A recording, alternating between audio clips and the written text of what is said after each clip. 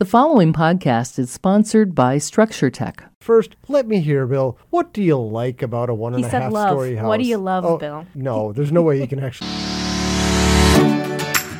This is Structure Talk, a podcast from Minnesota's most highly rated home inspection company, Structure Tech. We're the people who do home forensics and deliver the unbiased truth about your property. Structure Talk is hosted by our home inspection specialists, Ruben Saltzman, Tessa Murray, and Bill Ulrich. Today, guys, I wanted to talk about story-and-a-half houses. I'm absolutely in love with these things. They're all over the city. They're beautiful. They've got tons of character. They have tons of charm. They're manageable. They fit well into the world as we get smaller in houses, right? Like everybody wants a little smaller house. I just think they're amazing. So I know the building scientist to my left here has serious reservations about them. And I know the building inspector who used to own a one and a half story he lived in house. it. He lived in it. So tell me why I shouldn't love them as much as I do. Well, give me something.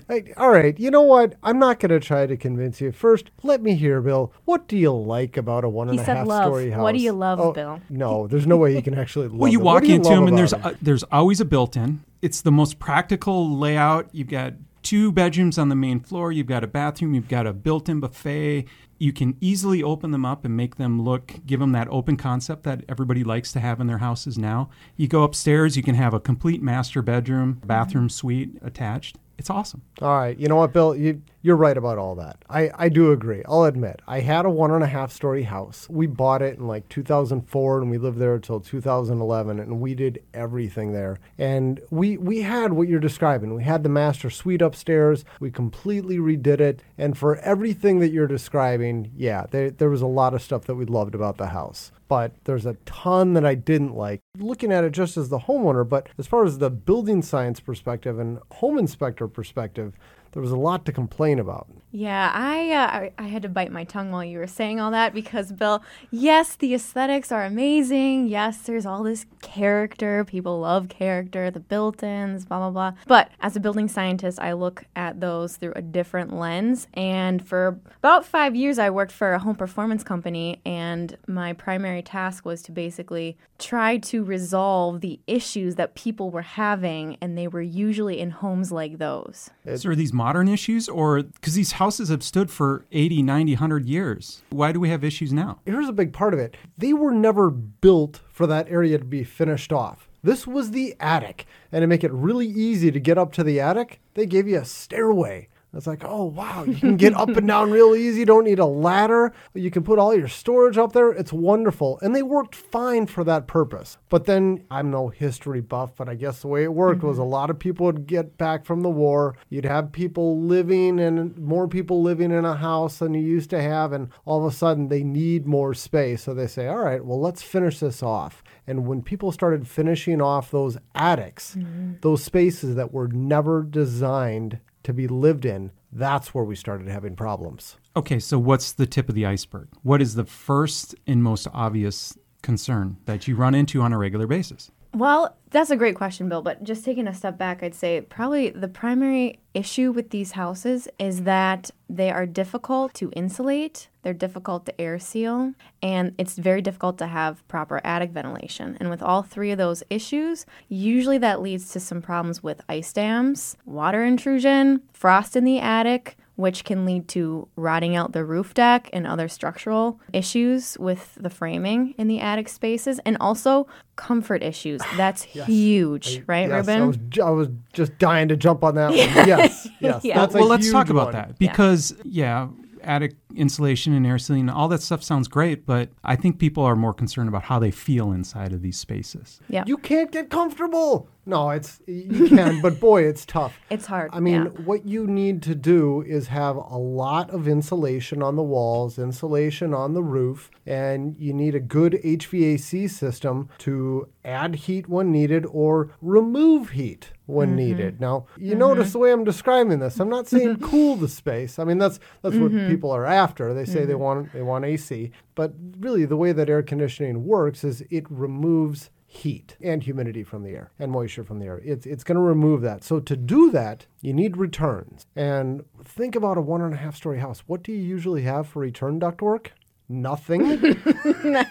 You have a stairway, which is your gigantic return, which is not directly connected to the ductwork. If you're lucky, you may have one return duct. Unless somebody has done some major remodeling, you're not going to have more than that. And that makes it extremely difficult to get that second level comfortable. And on top of that, too, a lot of times, like you were saying, Ruben, it's impossible to get good insulation, good air sealing for that upper story. So you're already, in the wintertime, losing more heat. And then in the summertime, those spaces get so hot as well because of that, and there's not enough, supply registers and returns. The HVAC system wasn't designed to handle that load on the upstairs. Yeah, you have such a load. I mean, on a normal bedroom, a normal room, you're going to have maybe one outside wall, maybe two outside walls if you're on a corner.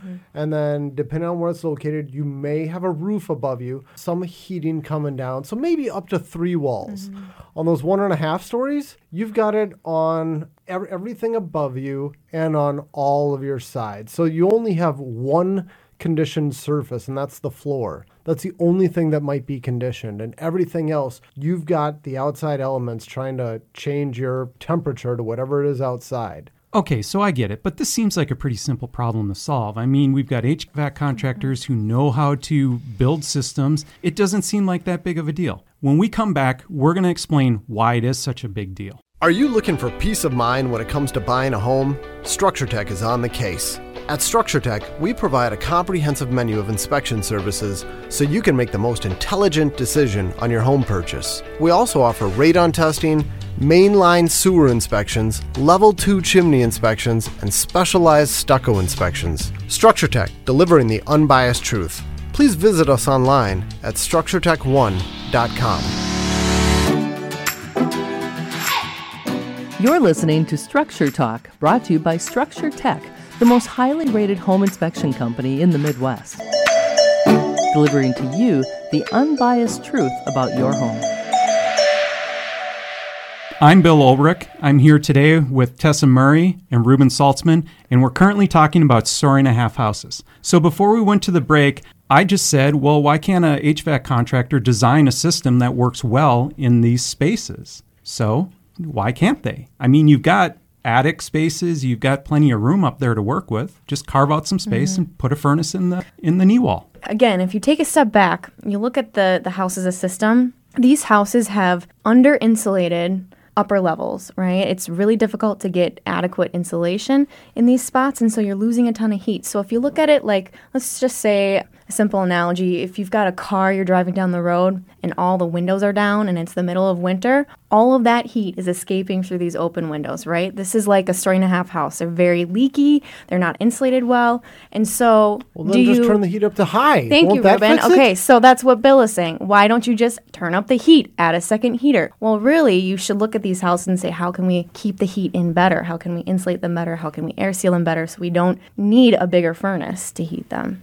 Yeah, and if you are going to redo it and you're going to put a furnace in there, I mean, just logistically, thinking about where this is going to fit, that's a lot of work. I mean, where are you going to fit a furnace in a 1.5-story house? You're going to put it on its side in the knee wall attic? And then how are you going to get that ductwork to all the finished spaces? I mean, I'm not saying it can't be done.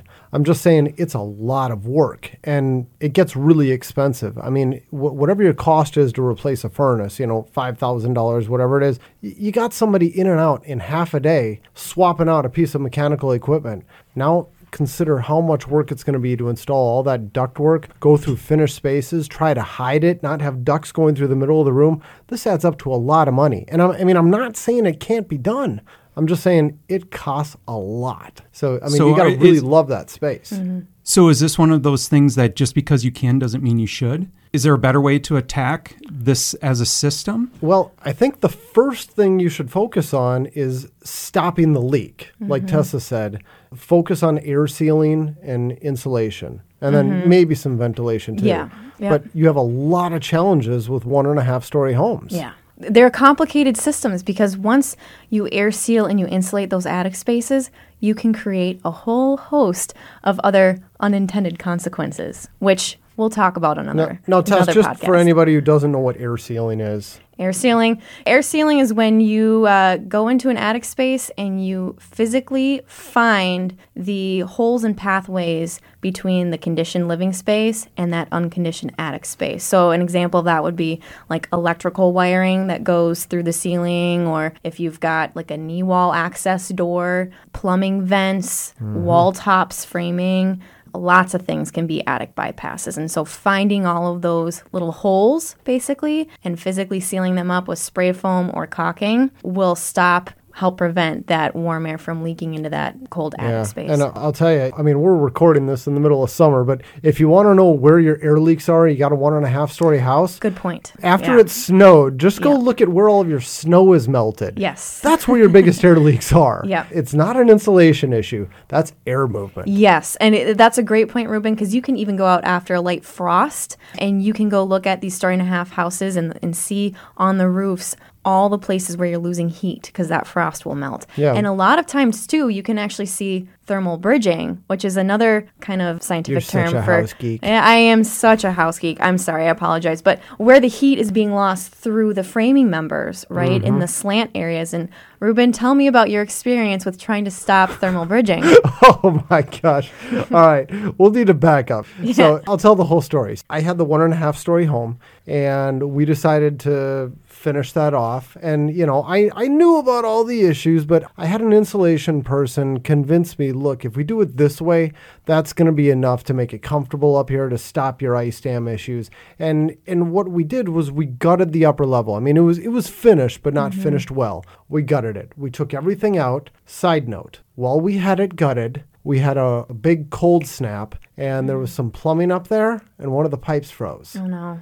That was awesome because it burst. I mean, it froze enough to pop the end off of a pipe. And my wife comes home from work and there's water like pouring out of the living room ceiling, out of the light. You see houses clearly. How did that happen? How did you overlook that one small detail? I didn't think it was going to get cold enough out there, seriously. Okay. I mean, I thought there was so much heat leaking up through the floor. There's no way this is going to freeze and burst. And it wasn't that cold. It was like just close to freezing. Wow. But yeah, so that was an awesome flood and huge insurance claim. I got to give learning messages out here. Know where your water shutoff valve is. I had never showed my wife where it was. And so she calls me. I'm in the middle of a home inspection. She's frantic. She can't shut the water off. And I had put something in front of it, so it was kind of hidden. And she ended up calling my dad, and she's panicked, and he had to talk her through where it probably is. So, you know, always know where your main water shutoff valve is. All right, so back to the 1.5-story house. We gutted the upper level, and we spray foamed it. We used closed cell spray foam up against the roof decking. It means it's going in between each rafter. And we filled it up with as much insulation as you could use and the high density foam. It's like almost R7 per inch. That's the insulating value. This is the best you can get. Okay, so we're going to break in. Tessa, explain closed cell versus open cell, why it makes a difference as quickly as you might be able to. Closed cell, it's a higher R value per inch. Also, it can be used for a vapor barrier as well, a certain depth, so up to like 2 inches, and then it provides a vapor barrier. So it's a vapor barrier, an air barrier, and high insulation value. So that's why you want to use it in a space like what Ruben's describing. An open cell, it's not a vapor barrier, and it has a lower R value per inch. Okay. So we filled up that space with this insulation, and then we finished it off. And, you know, the beauty of this is that you don't lose any headroom, and then you can just put your insulation right up against the rafters. But what I didn't even think about at the time was thermal bridging. It's the insulating value of wood. It's just about nothing. It's R1. R1. R1. It's per inch. Yeah. And so if you have a 2x4 that's 3.5 inches thick, you're at R3.5, which is not much. And just for reference, the current standard for a new home in Minnesota, in the attic, you need R49. That's the minimum. What does the R stand for? It's like resistance? That's it. Yes, resistance, resistance to heat flow through a material. Okay. Yep. What's the formula for that, Tess? No, just kidding. Oh, don't ask me to remember formulas from college. But yeah, I did all this and then not thinking through what happens with the wood. And then every time it'd snow, the snow would melt at each one of the rafters. So you could clearly see where every one of my rafters was from the outside, from the melted snow pattern. So, I mean... So how do you fix that then in the future? Well... There's two options. One, add insulation to the roof deck and build the roof up from there, which means building a second roof deck on top So when of you the say existing add one. insulation to the roof deck, I mean, back up. What does that mean? It means removing all the shingles, putting down rigid foam, putting on an additional kind of space for airflow if possible, and then putting on a secondary roof deck, new plywood, and new shingles. Not cheap and not easy. The second option, you could add more insulation on the inside, right? And Yep. this is the step you skipped because you wanted that headroom. Yeah. But you could add more insulation to the inside, fur down, and get some added R value there. But then you lose headroom, valuable headroom. And a lot of times these story-and-a-half houses the ceilings are already so low, you don't want to do that.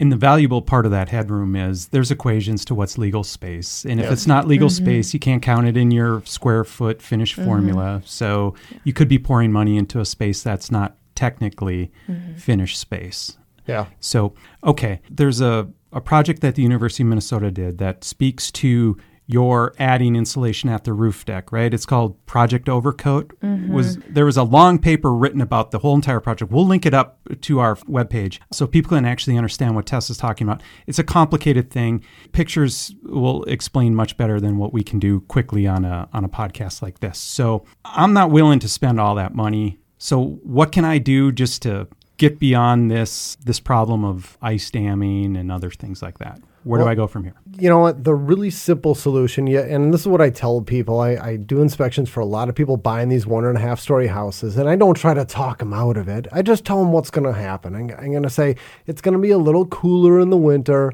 It's going to be warmer in the summer. You might want to think about installing a window air conditioner in the summer to make it a little bit more comfortable. And you might need to have a space heater. If you keep the door open to the upper level, you're going to have enough heat rising up there. It's going to make it tolerable during the winter. And then for ice dams, look up and down your street after you get a big snowfall, and you're going to see all your neighbors doing the same thing. They all get a roof rake, and they pull all that snow off the roof. That's how you stop ice dams. If you remove the fuel for an ice dam, you're not going to have it. So you're saying those little, the pantyhose with the salt and the salt pucks and all those things don't work? Oh man, we should do a whole episode just on ice dams. There's so much to cover there. I've tried everything. Yeah. And they kind of work, but boy, it's a lot more effective to just remove the snow. And if you do that, you really shouldn't have a lot to worry about. But Okay, you got to stay on top of it. Well, I like how you say the fuel for the ice dam. I mean, that just, it puts it in perspective. You take that away, it can't happen. Yeah. Ice dams don't happen immediately. You can go out, 12 hours after the snowfall, or probably even 2 days after the snowfall. And as long as you're pulling it back, you're not going to have major problems. Just don't wait 3 weeks, and then you'll have problems.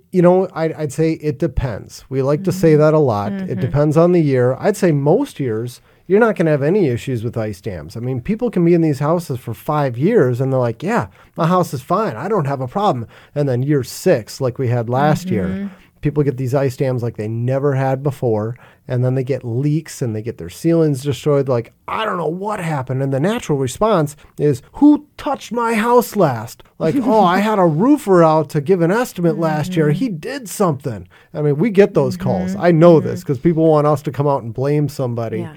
And it's like, hey, look, this has always been this way. We just had different weather this year. And sometimes you can go out there 2 days later and pull the snow off and you're okay. Other times you get a bad snowstorm. It snows all day and you got the right temperature. And you almost need to go out there a couple of times during that storm to remove snow to prevent ice from setting in. Okay, so don't wait on it. Don't take my advice and go have a cup of coffee and come back later. Get on it right away. It depends. Okay. I mean, the safest way to do it it is to do it right away. Okay. Well, I don't care what you guys say about these houses. I still love still them. love 'em? And I would encourage my family members my brother owns one, and he religiously goes out and scrapes off the snow off the roof, and they haven't had any problem. And He doesn't need a gym membership either in the winter.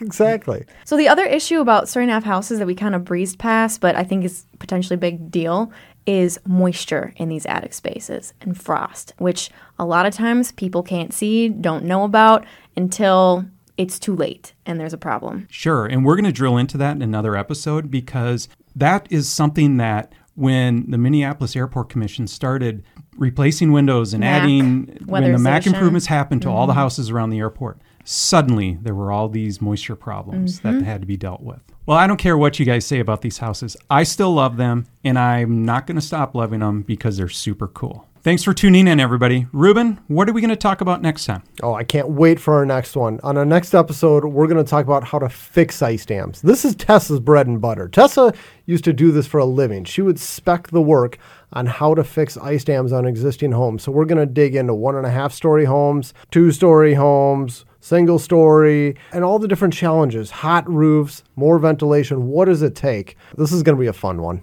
Thanks, Ruben, Tess. This was great. Clearly, it's super important that you find a qualified home inspection expert to come out and do a thorough evaluation of the real estate you're considering. Thanks for joining us. We'll catch you next time. For more information on how we can provide you with the right information about your home before you buy or sell, contact us at structuretech1.com.